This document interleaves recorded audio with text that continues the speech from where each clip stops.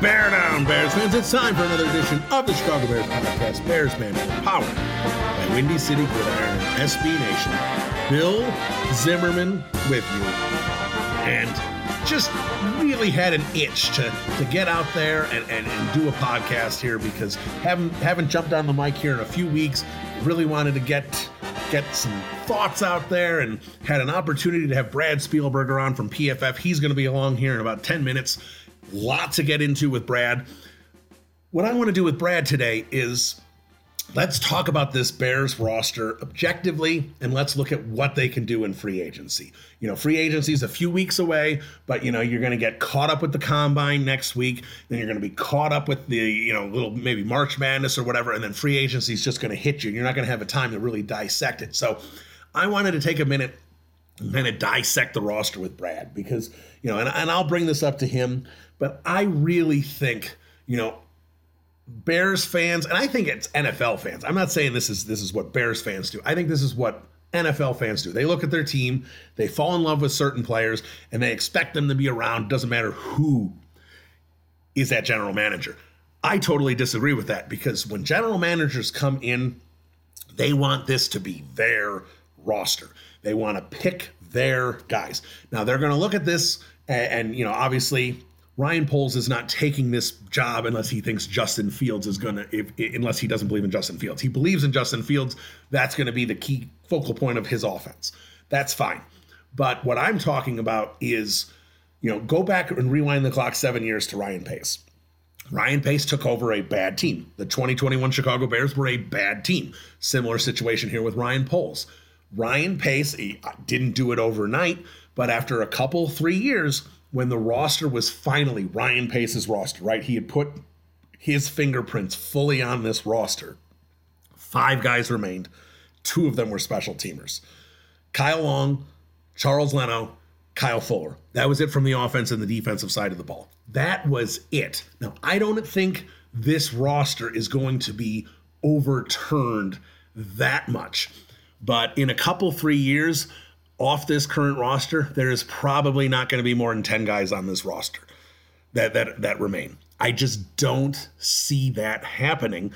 I don't see 20 guys remaining from this roster. Ryan Poles is going to want to make this his roster. Is he going to keep Fields? Certainly. Is he going to keep Mooney? Most likely. Is he going to keep Cole Kmet when Cole Kmet's rookie contract is up?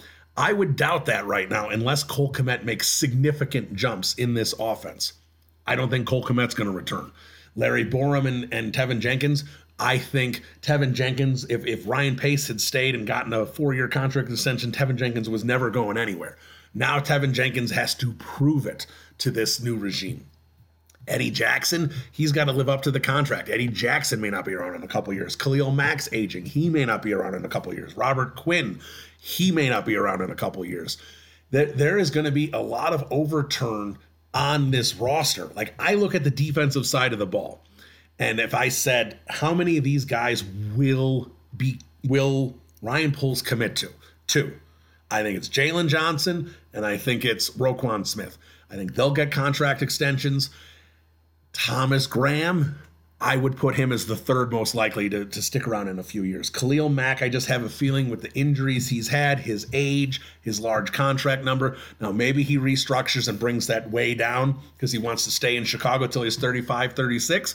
And if he does, great. But he has to do that at a much lower level. And that's, you know, if Khalil Mack is honest with himself, if he likes being in Chicago and he wants to stay as part of this Matt Eberflus defense, then he's going to have an opportunity to do that if he doesn't want to chase $20 million a year. If he sits there and says, you know, at his age, I'm not saying this year, I'm saying in a couple years, at his age, if he wants to just become a specialist pass rusher, you know, wants to, you know, drop the snap count and just kind of pin his ears back and go after the quarterback for a few years, that's something I think the Bears would absolutely be interested in doing, because why wouldn't you? Khalil Mack's one of the best to do it in the last 20 years. But in terms of committing to him as a major component to the defense, that's going to be hard to do, because at this point it's getting harder and harder to trust Khalil Mack to play 16, 17 games a year. So, you know, other than Jalen and Roquan, I don't think there's a guarantee on this defense about who's going to be around in a few years. When you look offensively, Justin Fields and Mooney and maybe a couple guys on the offensive line. But again, I don't think there's much else there that's going to be there a couple of years after that. David Montgomery, I know he's up for a contract extension potentially this offseason. I wouldn't do that. I would definitely let Montgomery ride for another year.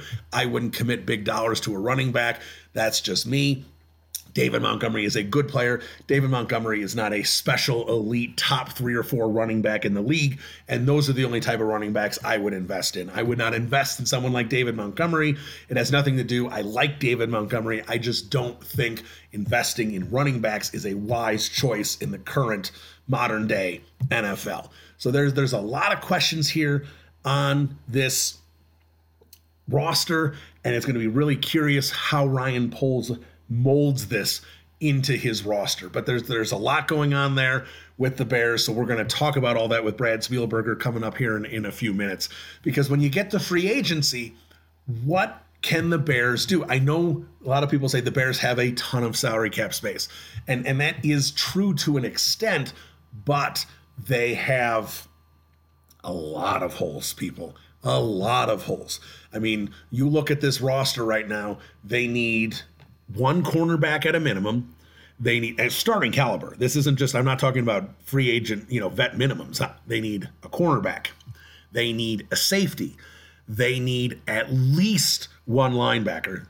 They need, I would say, at least one interior defensive lineman. They need, I would say, 2 offensive linemen, and I would say 2 wide receivers.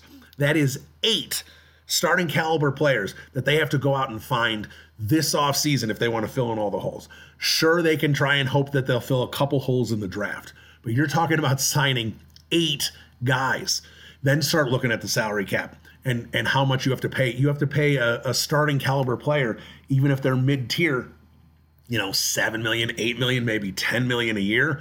You're going to suck up your salary cap space in a hurry that way. And, so there's a lot of holes here. There's a lot of questions. It's going to be really interesting what Ryan Poles does. I'm fascinated with the offensive line. I'm going to kick off that with Brad because I am fascinated. Ryan Poles said he is going to focus on the offensive line, which I love to hear. It starts up front on the offense. I love to hear it. Justin Fields is going to need a little more time because Justin Fields wants to throw the ball deep, which we love, but he needs time to do it. So you got to improve the offensive line. And I've seen a lot of, chatter on Twitter where like, all right, well, they got Jenkins at left tackle, and then they're going to have Whitehair at left guard, and they're going to re-sign Daniels, and they got Borum. So they just need to, maybe replace Sam Mustipher, and that's it. I don't see that being what Ryan Poles wants to do because that's just running it back with Ryan Pace's offensive line. And again, Ryan Poles, if Ryan Pace's decisions were enough, Ryan Pace would still be the general manager here. Ryan Poles is going to change things. Ryan Poles is going to put his fingerprints on this roster. And when he says it starts up front, Ryan Poles is going to make changes on the offensive line. Cody Whitehair, I'm going to ask Brad about it. I don't see a lot of reason to cut Cody Whitehair this year. I don't see the cap relief. That just doesn't make a lot of sense. He can play center, potentially left guard. You got some versatility there. I think Cody Whitehair returns. Borum and Jenkins, I think Jenkins is going to be starting somewhere. I hope they move Jenkins back to right tackle. I think that's where he should be. I hope Ryan Poles sees that, puts him there. Larry Borum, we've heard maybe they move him to guard. Maybe Borum is a swing tackle. Larry Borum, going to be interesting to see what they decide to do with him. Other than that, I think we're seeing at least 2 new names up there. At least. I don't think they're going to re-sign James Daniels. I think James Daniels is going to hit free agency. I think James Daniels is going to get $10 million a year because someone's going to see how young he is and that he's mostly improved. I think James Daniels is gone. I don't think Ryan Poles is going to bat an eye about it. I think he's going to focus on replacing Daniels and go after and sign maybe one other player, and then you're going to see an investment in the offensive line in the draft as well. You're going to see 2, maybe 3 new starters on the offensive line. That is my belief. I think that's going to get overturned quite a bit. Wide receiver is going to be interesting because Daz Newsome, is whatever, 6th-round pick, may not be anything. And you've got Darnell Mooney and only Darnell Mooney. They need some weapons for Justin Fields. I don't know what direction they're going to go. That's something else we're going to talk to Brad Spielberger about. Tight end, Cole Kmet. I'm not a huge Cole Kmet fan. I don't think he's anything more than a league average tight end. But league average tight end, again, that's his ceiling, I think. But that's not someone you run out and replace. I think Cole Kmet has proven himself to be a top 32 tight end in this league, inline tight end. And what does that mean? That means he's worthy of starting, and that's where he'll be on the Bears roster. But I do not see Cole Kmet getting a long-term investment from this Bears regime either. So there's a lot of questions here. A lot of questions on this Bears roster. A lot of holes on this Bears roster. They're converting from a 3-4 to a 4-3. That's going to tweak things a little bit on the defensive side of the ball as well. So what is going to happen this offseason? That's where I wanted to focus this podcast on, because there are so many questions. So before I jump to Brad Spielberger, one last thing. Wanted to just talk a little bit about Aaron Rodgers, because obviously the Packers, everything they do makes a great impact on Bears fans, and Aaron Rodgers is basically holding the league hostage right now. I think him and McAfee probably thought that spot they did earlier this week was funny. They were expecting a major announcement, and all we got is that Aaron Rodgers was on a cleanse. So not much details there, but here's what I would say. I don't think, Aaron Rodgers is very image conscious, despite how many hits his image took this past season.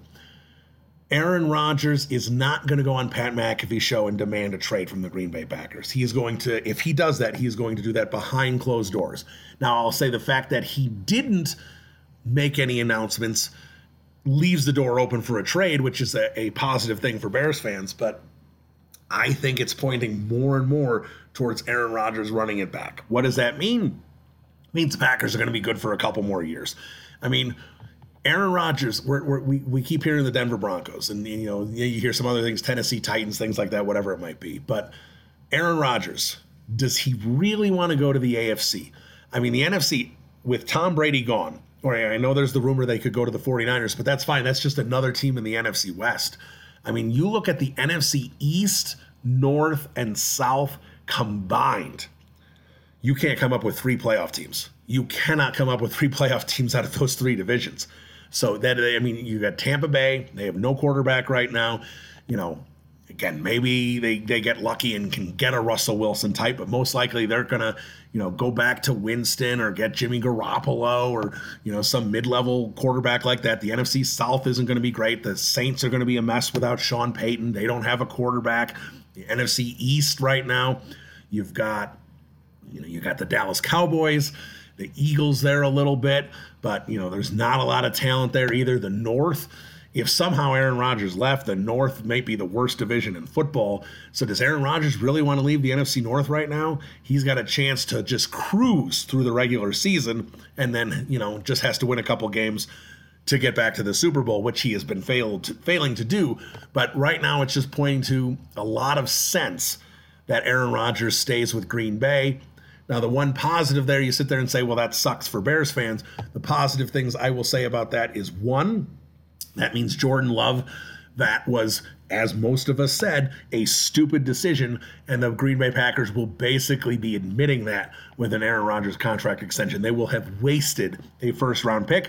That's always nice to see from your rival. And 2, they're going to have to do some cap gymnastics to make this work, which means void years and messing up their future a little bit, where they will be hamstrung a little bit. So, Bears fans probably going to have to ride out this Aaron Rodgers debacle a couple more seasons. But then, hopefully when Justin Fields is coming to his own, the Packers will finally get a taste of some medicine of what it's like to not have an NFL quarterback on the roster, because Bears fans certainly know that all too well. All right.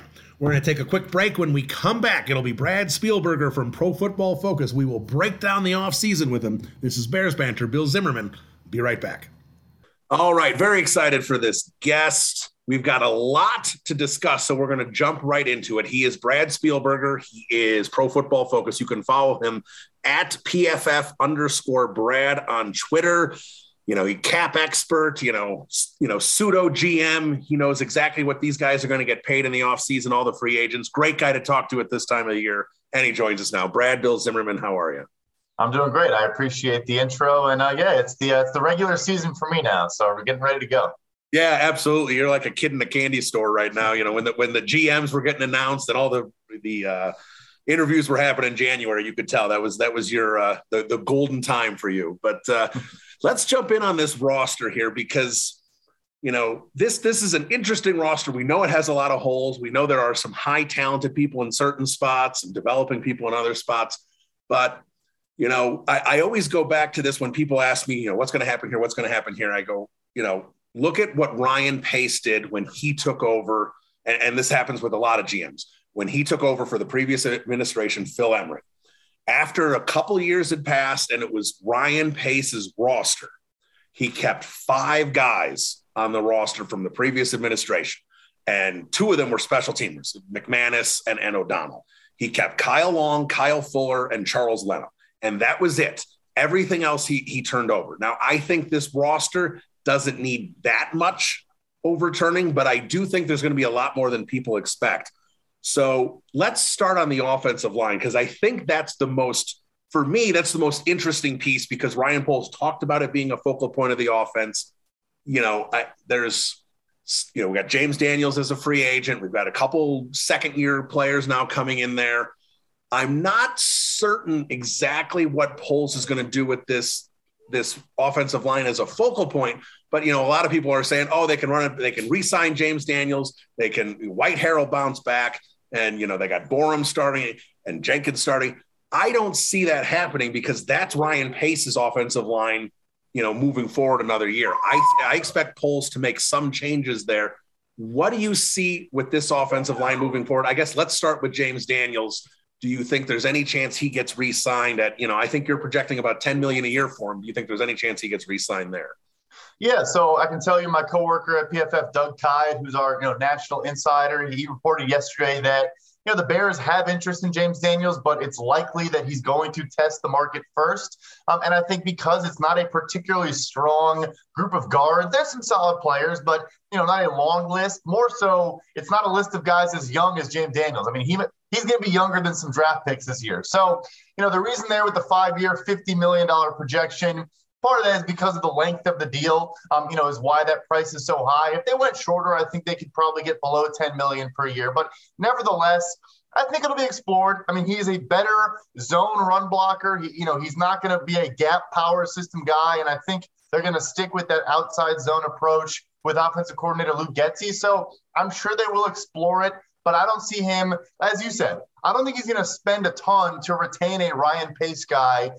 He might think it's easier to go out and get a cheap addition like an Alex Kappa in Tampa Bay, maybe a Mark Lewinsky with the Colts. There's some cheaper veterans he could bring in that have connections to Eberflus or himself, Laurent Duvernay-Tardif from the Chiefs, so on and so forth. So I'm with you. I think he wants this roster to be his, so there's no impetus to bring back Pace guys. Now, Cody Whitehair, obviously another Pace guy, down year last year. I don't think anyone's going to defend that he had a solid season last year, but we know Whitehair he's versatile. You can put him at a couple different positions. And, we have seen him have the ability to be a solid offensive lineman. Now, his salary is such a way. And the way I look at it, there's really not much relief. There's not a lot of sense in letting Whitehair go this year. So that's one guy you can expect to be around for at least one more season, correct? I agree. There's a lot of chatter about him getting cut. I don't really see it. I think what may be interesting is he's a Kansas State guy. So did Ryan Poles scout him a lot when he was with the Kansas City Chiefs? And maybe it was kind of an easy trip. He's not gone. I think one more year, how his year goes may dictate if he's around for 2023. But yeah, I agree with you. And Jenkins and Borum, obviously they're not going anywhere with 3 years left on rookie deals. We've heard, that maybe Jenkins could move to guard, Borum could move to guard. You're hearing all these different things, at this point, if you're Ryan Poles and with limited resources, we'll get into that here in a little bit. Is Larry Borum someone you think might slide in as a starter still, or would you think they would want to try and have him, swing tackle, OL6, whatever you want to look at? I think that's going to be interesting is if Tevin Jenkins staying at left tackle, was that just out of desperation? And do now a new regime put him back in his natural position and maybe explore, again, some free agent left tackles like an Eric Fisher that played for both the Chiefs and the Colts, has familiarity with both guys, and just get a true, a guy they can trust on the left side, let Jenkins grow. And then for Borum, I really do think if James Daniels does not return, I think the odds that Borum then maybe slides in at right guard actually go up a pretty considerable amount. Because again, like you said, end of the day, he's not tethered to any of the prior regime's decisions. And I think he's going to want to put his own touch on this offensive line. And it obviously was not a great unit last year. Now, Cole Kmet, we're entering year 3. We have seen a little development. I don't think we've seen enough development. But, to me, tight end is a position where I think at this point, Cole Kmet is serviceable. I don't think he's a difference maker. But for me at this point, obviously, they're going to have to, get some depth at the position, whether it be through drafting or vet minimums or whatever it might be. I don't see them addressing tight end this year. I think they're going to be satisfied, at least for this year, with Cole Kmet. Do you agree with that? I do agree with you. I do think there's going to be a continued emphasis on a lot of 12 personnel, 2 tight ends. The Packers had Mercedes Lewis in the fold with Rob Tonyan and emphasized that inline blocker. Kmet, it's funny.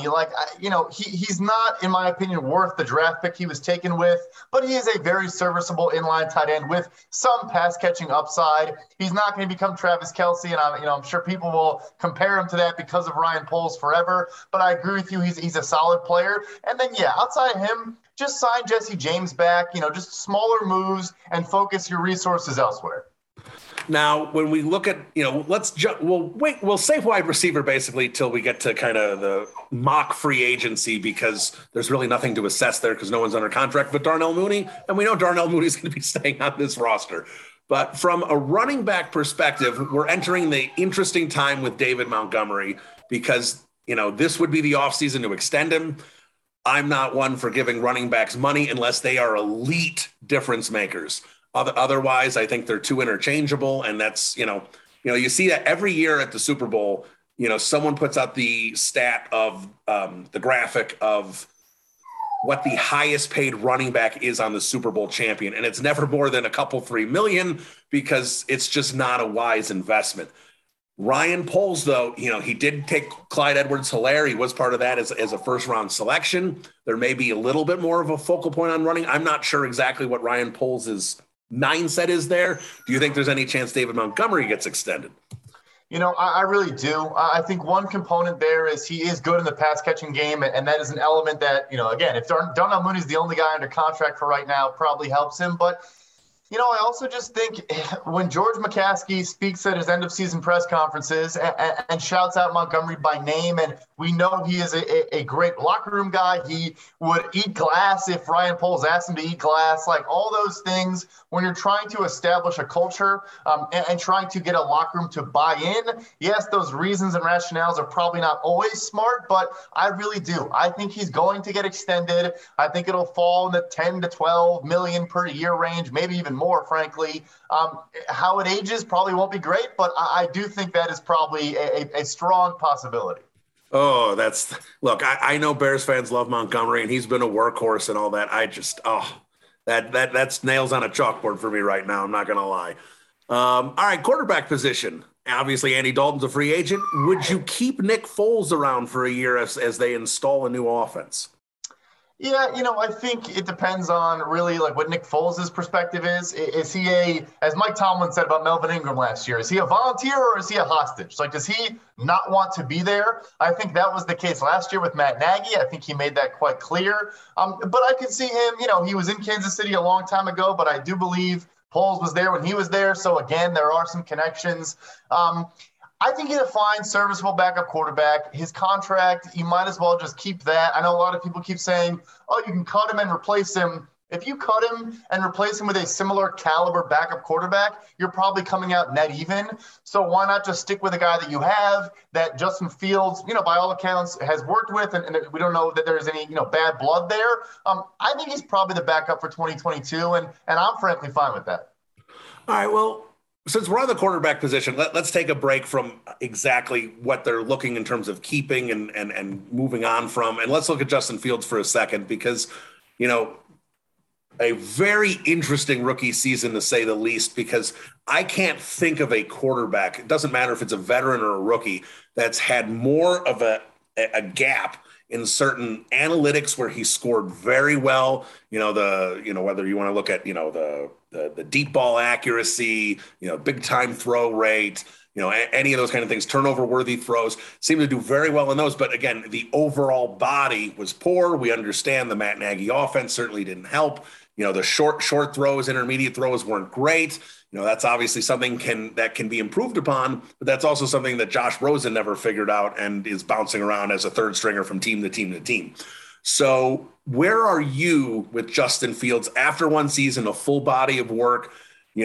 Where do you think he's projecting? Would you say you like him projecting more as a top 5, top 10 quarterback? Is he more in the serviceable, top 15 kind of range? Where are you kind of floor ceiling at this point with Justin Fields? I think the weird way to answer this is that I think the ceiling is the same. I think he has the potential to become a top 5 quarterback in the NFL. I really do. But I would also admit that I think the floor might be lower than I probably expected coming in. He still has some of the same issues cropping up. I do think he got better as the year went on. And the data also shows, his average time to throw and avoiding letting pressures turn into sacks and things like that did get better as the year went on. But I think at the end of the day, that's his play style. I mean, he is a touchdown to check down guy. He wants to push the ball down the field. He wants those explosive plays, those chunk yardage plays. And you mentioned a couple stats from the PFF QB annual. I thought a major red flag was the same routes were being run, whether it was Andy Dalton or Justin Fields in the game, which we kind of broke down in that whole analysis. I mean, that just shows again that, the offense was not catered to his skill set, was not putting him in position to succeed. And I think this new offense with Luke Getsy that everyone keeps calling the Shanahan offense, but I think it might actually be more of a Joe Moorhead RPO downfield shot offense, with some of that, Shanahan stuff mixed in. I think it's a perfect fit. And I think we can now better assess him this year, but the physical tools, in my opinion, he still made a handful of throws on the move and did a couple things that just frankly guys cannot do. All right. Well, let me ask you this. It's a little bit of a curveball off topic a little bit, but saw a lot of buzz recently about Mitch Trubisky. And, that's the name that Bears fans are going to be obsessed with for the next decade until he's out of the league or all pro someplace else. Mitch Trubisky, is there a market for him? Will he be given an opportunity to start? Will he be declared a starter? What do you think of Mitch Trubisky's market this offseason? Yeah, I think even you and I could admit that we maybe thought Nagy was less of the problem and Trubisky was more of the problem. And look, I'm not going to say that Trubisky is incredible and he was just being held down by a coach. I think there were plenty of his own personal issues and he didn't really grow or get better, in my opinion, at all. But I do think the league is now looking at just how bad this offense was with Foles, Dalton, Fields, and is maybe having a bit of okay, maybe this Trubisky guy still may not be, an elite starter, but maybe he did get a raw deal. And then you couple that with the fact that where he went to in Buffalo, working with Brian Daboll and Ken Dorsey, who get, as the quarterback's coach and offensive coordinator, who get a lot of credit for helping Josh Allen become Josh Allen. I think there is going to be a market. I think it's a great question. Will they declare him a starter? Maybe not. Will he have a legitimate chance to win a starting job? I really do believe so. Because I think, look, he's young. It's a weak free agent class. He's the only guy, in my opinion, Jameis maybe, but Jameis has the ACL tear. The only guy, in my opinion, where a team could convince themselves, let us get our hands on him. Maybe we could turn him into a starter, which generally does not work out, but I think they could convince themselves they could make it work. All right, let's flip over to the defensive side of the ball. Let's start in the secondary here. I think, Jalen Johnson, that's a clear-cut spot there in the corner position. Eddie Jackson, we know, is going to be around, at least in the short term. I think Eddie Jackson needs to up his performance level to start living more up to that contract. I actually think there's a good chance that could happen in this defense, the way Eberflus uses safeties. I think that could be a positive thing for Eddie Jackson. But other than that, in the secondary, Thomas Graham, I think, is a question that maybe he could start, or at least be a key person in the secondary. Other than that, I don't think this new regime is going to look at a guy like Vildor or Shelley or anyone like that as any kind of asset to this defense. How would you look at this secondary, and how would you try and approach filling in a lot of holes this offseason?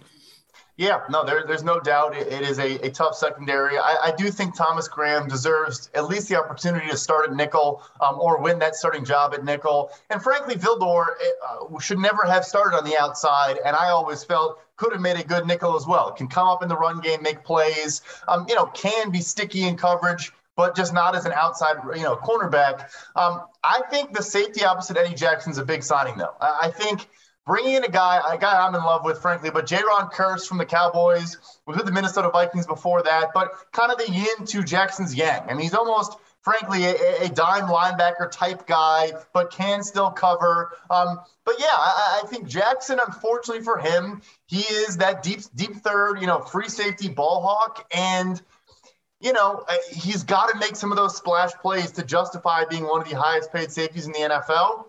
If you look at the list of guys otherwise, it's guys that also come down and make plays in the run game, can cover tight ends, can do a lot of things that maybe he's not great at.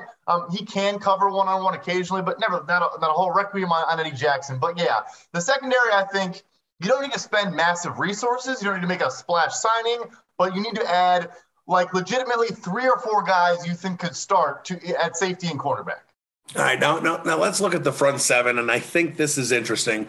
Switching back to the 4-3, a lot of the pieces fit, so some of them don't, but, there's obviously there's holes here as well. Starting with the linebacking core. Now, really quickly, Roquan Smith, you expect him at the will position and not the Mike position, correct? Yeah, I think that's a lot of people expect. I think a lot of Bears fans are saying, assuming he's going to be the Mike, being that he was an inside backer in the 3-4, but the will position's just going to utilize his athleticism so much better, and I think he'll be a bigger asset there defensively. But the rest of the linebacking core, I don't even think they have a Sam on the roster. I guess Trevathan would be a Mike.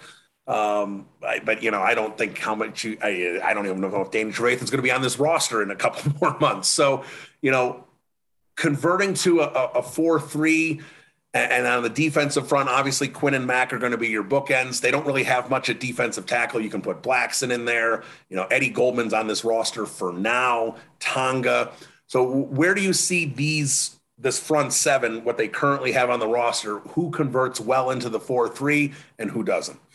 Yeah, so I think Roquan Smith at the will position. What they did for Darius Leonard is he basically does not take on blocks, doesn't have to shed blockers and do all those things that frankly, Roquan Smith struggles with as well. And all you have to do is there be, clear lanes for you, run sideline to sideline, cover players. I think he has the potential to be an all-pro player in this system as the will. For Mike, I think Danny Trevathan will be a post-June 1 cut, maybe even designated as such, in March, but obviously that doesn't happen until June. I think the release of Anthony Hitchens in Kansas City is worth monitoring. Yes, he has lost a step. He kind of got phased out of that defense this past year with the young players they have there, but Matt Eberflus was his position coach his entire rookie contract in Dallas. He then, of course, went to Kansas City. He can play the Mike and, frankly, a little bit of Sam if they wanted him to in this defense because he's a bigger guy. I think that's worth monitoring because I don't think they're going to spend a ton of money there, but I think they need to add several linebackers. I'm with you there. And then up front, I think Mack and Quinn actually fit great in the 4-3. Quinn himself has said multiple times in his career that he prefers to play a 4-3 and have his hand in the dirt and not drop into coverage, frankly, ever. But yeah, the interior is a little scary. I'm not sure if Nichols returns, Hicks returns, and yeah, the nose tackles. Goldman is not a fit in this defense, I don't think. He might just not really want to play football, period. They have a lot of work to do on the interior of the defensive line. They do have solid depth, which helps. Mario Edwards and stuff packages, stuff like that. But I think they need to add a starter on the interior. All right. So with all that said, kind of the quick roster analysis there for, 15, 20 minutes, whatever it was. Let's look at this offseason and what the Bears can do, because, we do see a pretty sizable cap number, right? Where they have a lot of space available, but, and I don't have the exact number in front of me. The amount of guys on the roster right now is really thin. We've just gone over it in a lot of those players, whether they be guys like Trevathan or guys like Vildor, where you don't really see a position for them moving forward. So then you sit there and go, well, the roster's even thinner because there's guys under contract that really aren't going to be able to contribute. So when you kind of break it down and go, considering, draft picks with no first round pick, that's not going to take up too much cap space, and the vet minimums to kind of, that's going to have to be a lot of those type of players to fill out this roster. How much real actual cap do you think the Bears have to maneuver with when it comes to trying to sign significant players? Yeah, so that's the challenge, is that, folks are pointing to the cap space number, which is okay. It's probably, league average, but it's because there's not a talented roster there, right? And also, they're going to restructure guys like a Khalil Mack, maybe even Robert Quinn, which is fine. But, obviously you're pushing money down the road on 30-plus-year-old players, which is always a bit of a risky proposition.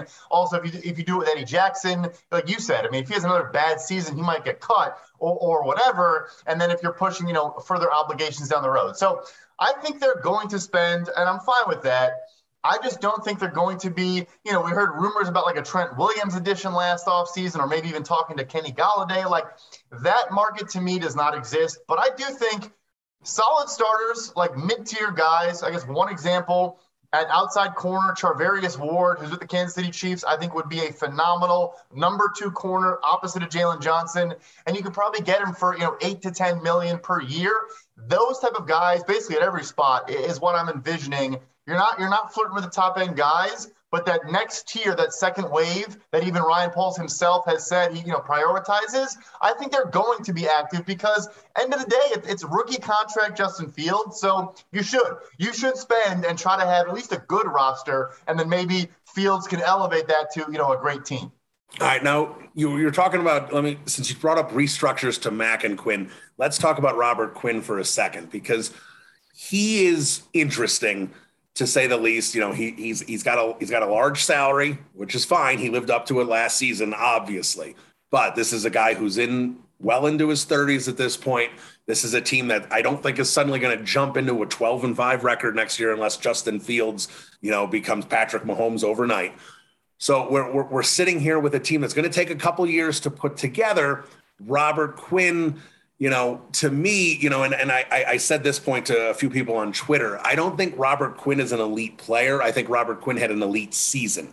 And I think there's a distinct difference there. With an aging guy, now I know with a trade, you need to find a trade partner. And I would think with the need of edge across the league, someone would be interested in Robert Quinn. You mentioned restructure. Do you think there's a chance they try and trade Robert Quinn this offseason? Because his value will never be higher. And that's the thing, is that if you wanted to sell high, like you said, the guy has had a couple injuries across his career, has had up and down years, and I'm not going to call him a true specialist. Like, he's not terrible in the run game, but if we're honest with ourselves, you want him to pin his ears back and just get after the quarterback and do not much else. The thing is, he's the one guy that I would explore. I would listen to offers. But I just don't see a scenario where they get anything better than a late 3rd, early 4th round pick. I just don't see a team taking on a 30-plus-year-old player on a big deal. And I'll also tell you this. I'm not sure he even would be super keen, depending where it is, but changing cities again and going through everything you went through again, especially because we're still in COVID and all this, I think he was impacted by all that, like coming to a new club, not being able to meet his teammates and hang out with his guys because they had to stay away from each other and all that. Then he gets the weird foot injury and all these things happen. The reunion with Alec Ogletree, I think, meant a lot to him to bring in a former Rams teammate and stuff like that. So I would answer the phone. I would hear some teams out because I agree with you. Some teams probably will be calling. I'm just not sure the value you get in return is worth shipping him out, for a team that does want to at least try to make the playoffs in the next 2 years. All right. let's jump back on the offensive side of the ball and let's talk about wide receiver, because I think that's interesting. Justin Fields needs some people who will have the ability to get open. We saw the, advanced stats last year showed that Fields was, the Bears were one of the worst in the league, maybe the worst in the league in terms of receivers that were actually open. So, Fields had to constantly be thrown in tight windows, which obviously does not help a rookie quarterback out at all. Cole, we just talked about tight end position. Cole Kmet, there probably isn't going to be a lot extra there. We know Montgomery and Herbert are going to be in the backfield. Montgomery can be utilized a little bit there. But wide receiver, it's literally Darnell Mooney and Daz Newsome right now. What do you think is the best approach? I know second round pick, you never want to sit there and say, we're drafting a wide receiver. But, it does look like there's going to be some quality wide receivers available in the 30s in this draft. I know we're going to find out more as the combine, and we'll see how things shake out a little bit more there. But, you mentioned those mid-level guys, at wide receiver, there's a lot of wide receivers coming off injury that are going to be available, not just in free agency, but in the draft as well. There's a couple guys there that we'll see at the combine if they're going to fall because of those injuries. So how do you prioritize? We need Fields to have some weapons. How do you prioritize getting Fields those weapons? Yeah, so I really do think, like you said, not forced to pick, but I think 39 receivers should be, in consideration, because I think there are so many talented receivers in this class that a really, really good player could get bumped down to 39. I mean, folks mentioned George Pickens from Georgia. I think that would be a slam dunk pick. But even guys like Christian Watson at North Dakota State, I thought really impressed at the Senior Bowl when I was there. We can go forever talking about guys that I think will fall to 39. I mean, if a guy like Chris Olave from Ohio State somehow makes it there, I think you run that pick in. So I would look there, and I would have no issue going there. As for free agency, I thought Michael Gallup was a perfect fit, a guy that can win on the outside, that is your toe tap specialist along the sidelines, your jump ball guy that can win downfield. If he's available and maybe you get a discount because of an injury and try to basically do the Allen Robinson type thing again, I think that's interesting. I think a guy like DJ Chark is very interesting as well. Not a dynamic special player, but a burner on the outside, has good size, would kind of, take the top off defenses and open things up for everybody else. And I think both of those guys are, both coming off injury, but even without the injury, I didn't have them getting much more than, 12, 13 per year. Now with the injury, it could be, 8 million per year for all we know. I would prioritize outside difference makers, but I do also think you explore the Juju Schuster, Jamison Crowder, Keelan Cole type kind of like slot possession guys as well, because they need some help. So would you, all right, let's assume, it doesn't matter if it's second round, third round, let's assume that some kind of draft pick that's not a 6th, 7th round pick is put forth at the wide receiver position. Daz Newsome is whatever he's going to be. We're not going to sit there and bank on him being wide receiver 3 here. Would you, how many quality free agents would you pursue at the wide receiver position? Because I think a lot of Bears fans are assuming they'll sign 2. And, if the chips fall right, that makes a lot of sense to me. You keep hearing, besides a guy like Gallup, you keep hearing a name like Christian Kirk popping up for the Chicago Bears, at least, but at least on the Twitterverse. I don't know how much interest Ryan Poles has. That's yet to be determined. But besides Gallup, who, is Christian Kirk someone you would consider, and how many receivers, not wide vet minimum guys, I'm not talking about those guys, that'll fill out a roster. How many, multi-year contracts do you think they dole out at receiver? I would be willing to go with 2. 2 guys that are making, again, I think 12, probably the cap, 12 million per year, but let's say 2 guys that are making between 7 and 12. You mentioned Christian Kirk, who's a great vertical threat out of the slot. Marquez Valdes-Scantling, same thing. You maybe get a discount there because he's missed some time. But it does sound like he could have a strong market, just because you don't find many 6'5" guys that can run a 4.35, 40-yard dash. I would be willing to do 2, but I think it would have to be kind of like the Jets last offseason. They got Corey Davis at 12.5 per year, and then Keelan Cole at a 1-year, $5.5 million deal. I think something right like that, where you are adding 2 guys, but realistically, one guy that might be there for a year and then you figure something out. One guy you bring in for, a 3-year deal that might even really be a 2-year deal. I just don't think they can break the bank on receivers in free agency. I say this a lot, but those guys hit free agency for a reason. If their team wanted them back and thought they were a can't lose player as a receiving weapon, they wouldn't let them hit free agency to begin with. All right. Now, so we've talked about this. We talked about all the holes. There's secondary, the help they need at linebacker, offensive line, wide receiver. There's enough holes where you sit there, and I think you make a good point about prioritizing those mid-level signings rather than trying to go out and get 2 guys that you break the bank on, trying to get 5 or 6 guys to try and fill out a lot of holes on this roster. Where would you prioritize positions in terms of when you're looking at this free agency, you're Ryan Poles, and you're saying, all right, we got a lot of holes to fill. Where would you prioritize, on when free agency starts, where do you want to prioritize and hit the ground running and not miss out? So I would go offensive line, wide receiver, corner, and then I think interior defensive line, like a 3-tech, like a Quentin Jefferson, like a low value guy that can get after the quarterback from the interior. So it's OL, wide receiver, corner, DL is my order. All right. Now, again, different regime, different thought process, but I get tweets constantly about Akeem Hicks. I know Bears fans love Akeem Hicks. We all love Akeem Hicks. Obviously he's lost a couple steps. Is there any chance you think that they bring Akeem Hicks back to play in that 3-tech spot? He's a fit there, of course. And like you said, the regime change probably increases the odds that happens. I think it's possible. I would certainly try. I mean, I'm a biased, huge Akeem Hicks fan, but I still think he does have some left in the tank. Yes, he's maybe lost a step or 2, but I still think he's a really good player. And in his favor, it's one of the worst interior defensive line free agent classes of the last several years. So I guess that could also kind of work against the Bears getting him because some team might just splurge and make a big push for him. But, like the Chargers, for example, with Brandon Staley, Jay Rodgers is their defensive line coach. I'm sure they'll be in the mix there. But, yes, I would try because I think he is an important member of the team and is a difference maker and could be motivated, highly motivated to have a monster year if they bring him back. All right. While we're talking about bringing back guys, Roquan Smith, obviously that's a guy you're going to try and keep around.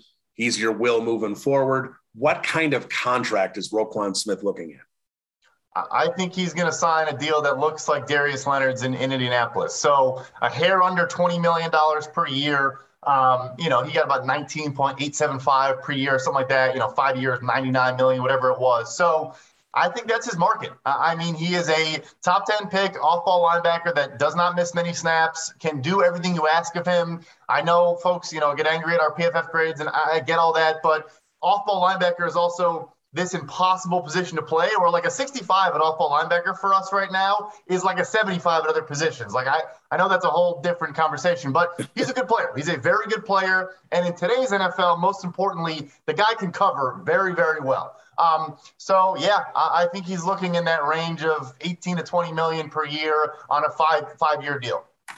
All right. So let's just, before I let you go here, let's look at the NFC North kind of as a whole, because I think the Bears are interesting. 6-11 and a lot of holes. We know that. Now you got, that you're going to infuse a new coaching staff. Eberflus is one of those guys you want to run through a brick wall for.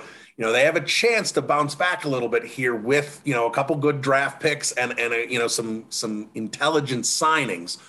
I say that because at 6-11, if Fields improves, which I think most of us expect him to do, take some level of a jump. We don't know what level yet, but some level of a jump, fill in some of these holes.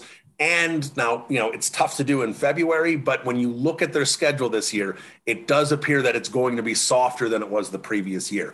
When you put all that into the mix, getting a +2 or +3 in the win column is not impossible, especially we don't know what's going on with 12 in Green Bay. I'll ask you about that here before we finish. Do you think the Bears have an opportunity to jump at least into the playoff hunt this season? I do, because I think the NFC at large is still very weak. The NFC North could be really, really weak, could be maybe the worst division in football if Rodgers leaves. I think Minnesota keeps Cousins, but I don't think they're going to be great next year. And Detroit, I like what they're doing, but I think they're still a couple years away. But even look like the NFC South is also a terrible division. I mean, the NFC East is still the NFC East. Like, I think it's not at all navy and orange colored glasses to say not only a wild card, they could win their division, but if they don't win the NFC North, I think there is a very good possibility they get one of those 3 wild card spots. I really do. Yeah, because when you look at the NFC as a whole, and I think you make a good point. I know you got Dallas sitting there in the East. You don't know exactly what Tampa's going to have at quarterback this offseason, this next season at this point. I mean, you could make the argument that maybe the 4 best teams in the NFC are in the same division. Maybe you throw Dallas in the mix or whatever, but 4 out of the top 5. I mean, everyone's sitting in the NFC West, especially if Russell Wilson bounces back or if he's even on the roster next year. A lot of questions there as well. So, there's definitely an opportunity there, but with Green Bay, obviously that's the hurdle right now. They're starting to restructure some contracts. We saw Kenny Clark coming down.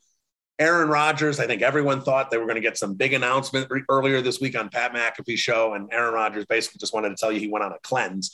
So he's playing everyone like a fiddle, pretty much like we all expected him to. I think the longer this plays out, the more likely it is that he returns to Green Bay, because and here's the one thing I'll say, and I agree with the media sentiment. I can't sit there and see Aaron Rodgers book a spot on Pat's show and say, I'm leaving Green Bay, I'm requesting a trade. That's going to happen behind closed doors, and then Rodgers will come on Pat McAfee's show and talk about, how excited he is to be a part of the Broncos or whatever it might be. But I think it's trending towards running it back with Aaron Rodgers. Where are you right now on the Green Bay drum? I agree. I think, like you said, as more time goes on, I think it raises the odds he returns. It also, just like you have conversations around the league, I think folks were extremely confident he was going to be a Denver Bronco, when the season ended. And I just think that everyone's kind of gotten less confident in that reality. I mean, he cares obviously so much about his image and all that, and Denver would be a good situation. But you wonder if in the back of his mind, we talk about the NFC North, but also just the NFC versus, the gauntlet that is the AFC West. I unfortunately, I do think he'll likely be back. I would put it at 55% Packers, 45% Broncos, where I was probably 80 Denver, 20 Green Bay, a month ago.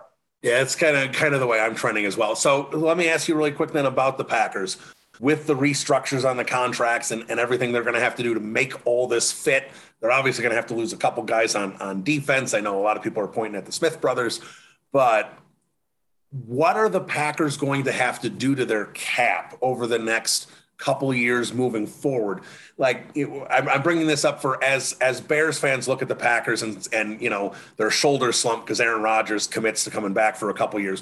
One, I look at it as the positives I'll take from that is, one, they took a first round pick then and flushed it down the toilet with Jordan Love because he's not coming into play here for the Packers, at least at all during his rookie contract. And two, I do wonder how much cap gymnastics they're going to have to do to make this work and what that will do for them in 2024, 2025, et cetera, when Aaron Rodgers potentially is no longer on this roster, retired, whatever he may be. So what kind of negative impact are the Packers having on their future if they do go all in for Rodgers for another couple seasons? Yeah, so they're probably in the worst position of anyone. They already started this morning with a max restructure for Kenny Clark, including adding void years and all those things we're familiar with now in Chicago. What it's going to do is, I guess it won't be Jordan Love, but in theory, let's say they draft another quarterback in a couple of years. What you're doing is you're kind of lessening the value of that rookie contract quarterback. Unfortunately, kind of in the same way the Bears have, but where you can't spend like gangbusters like the Bengals and Chargers if they want to this offseason could. The Dolphins, if they want to, could around Tua. Obviously Tua is a bigger question mark, but you're just kind of limiting your ability to kind of not go all in, but to really, look at the Patriots did with Mac Jones. They're not going to be able to do something like that where they just go nuts trying to, work around a rookie. And so maybe it kind of just lessens the value that you get from a surplus deal like that. All right. That's going to do it for Brad. I've kept him on long enough. He's got a busy schedule in front of him at PFF_Brad. I'm sure you're all following him, but if you're not, make sure you do it, especially here for the next, 4 to 6 weeks with the combine. Brad will be at the combine, and then moving forward with NFL free agency, he'll be on top of everything. Brad, thanks so much for so much time. Really enjoyed it. Yeah, thank you. All right. There he is, Brad Spielberger from Pro Football Focus. A lot of information to unpack there. A lot of really good information. gives you a really good idea of what the Bears can potentially do. And I think Brad made a good point, and Poles had kind of talked about that. This isn't a team that's in a position to go out there and spend big on 2 or 3 guys. They have so many holes. They need another corner. They need another safety. They need 1 or 2 linebackers. They need potentially a defensive tackle. They need a couple wide receivers. They need 1 or 2 offensive linemen. Literally, they need all those positions in one off season if they're going to try and fill in all these holes. You have the draft to try and do that, but, no first round pick. You're only talking about 2 or 3 draft picks that you can potentially look at, year 1 starters there. Best case scenario if you draft really well. So they're not going to be able to just rely on the draft and say, we can fill in this hole in the draft. That's obviously a bad strategy anyway. They're going to have to try and fill in these holes. You have a good idea of what their starting roster is going to look like in mid-March, late March, when they finish free agency. There is a lot of work to be done on this roster. I think some Bears fans disagree with me, and they're sitting there and they're arguing with me on Twitter that things are solid and they don't need a lot of help. I disagree. They do need a lot of help. But if they prioritize those guys making $8, $10, maybe $11 million a year, they're going to be able to get a lot out of this free agent period here, because the cap is going up and they will have some flexibility in that regard. Now, a couple of the other things Brad said, Robert Quinn, he doesn't think Robert Quinn is going to be moved. I wouldn't just listen to Robert Quinn trade offers. I would pitch Robert Quinn trade offers. There is a difference between shopping Robert Quinn and listening and seeing if you get blown away. There is a difference there, and I think a lot of times that gets lost in the conversation. Listening to trade offers, not hanging up the phone, is a lot different than actively shopping them. I think Brad's in the category that he would not hang up the phone on Robert Quinn offers. I would actively shop Robert Quinn. If I was Ryan Poles at the Combine, I would be dropping things to GMs across the league that if you're looking for edge help, Robert Quinn is available for the right price. I think that makes a lot of sense, because moving forward, again, and I'm not sitting here expecting this team to make a huge jump next year. I'm expecting this team to gradually get better if Poles and Eberflus are the guys. So Robert Quinn, to me, doesn't fit into the long-term picture of this organization. He's not going to be here in a couple, 3 years when Justin Fields is hopefully coming into his own, and hopefully this roster has been flipped into a Super Bowl contender. Robert Quinn, I don't think, is going to be a part of that. So why not get rid of Robert Quinn when his value is at his absolute highest, where you might be able to get a good mid-round pick for Robert Quinn right now, where you're not going to be able to do that later on. So I think they should try and move Quinn. And the other thing, David Montgomery. Look, I know Bears fans love David Montgomery. He's a good running back. He's a hard-nosed runner, which the city of Chicago loves. He breaks tackles. He puts his head down. He buries it into defensive players. I know people love that running style. His legs never stop moving. There's a lot of positives about David Montgomery. But I would not want to extend David Montgomery, especially with Khalil Herbert there. I don't think, I think Bears fans think it's just interchangeable with Herbert and Montgomery. Some of them that look at it, in terms of the running backs being interchangeable.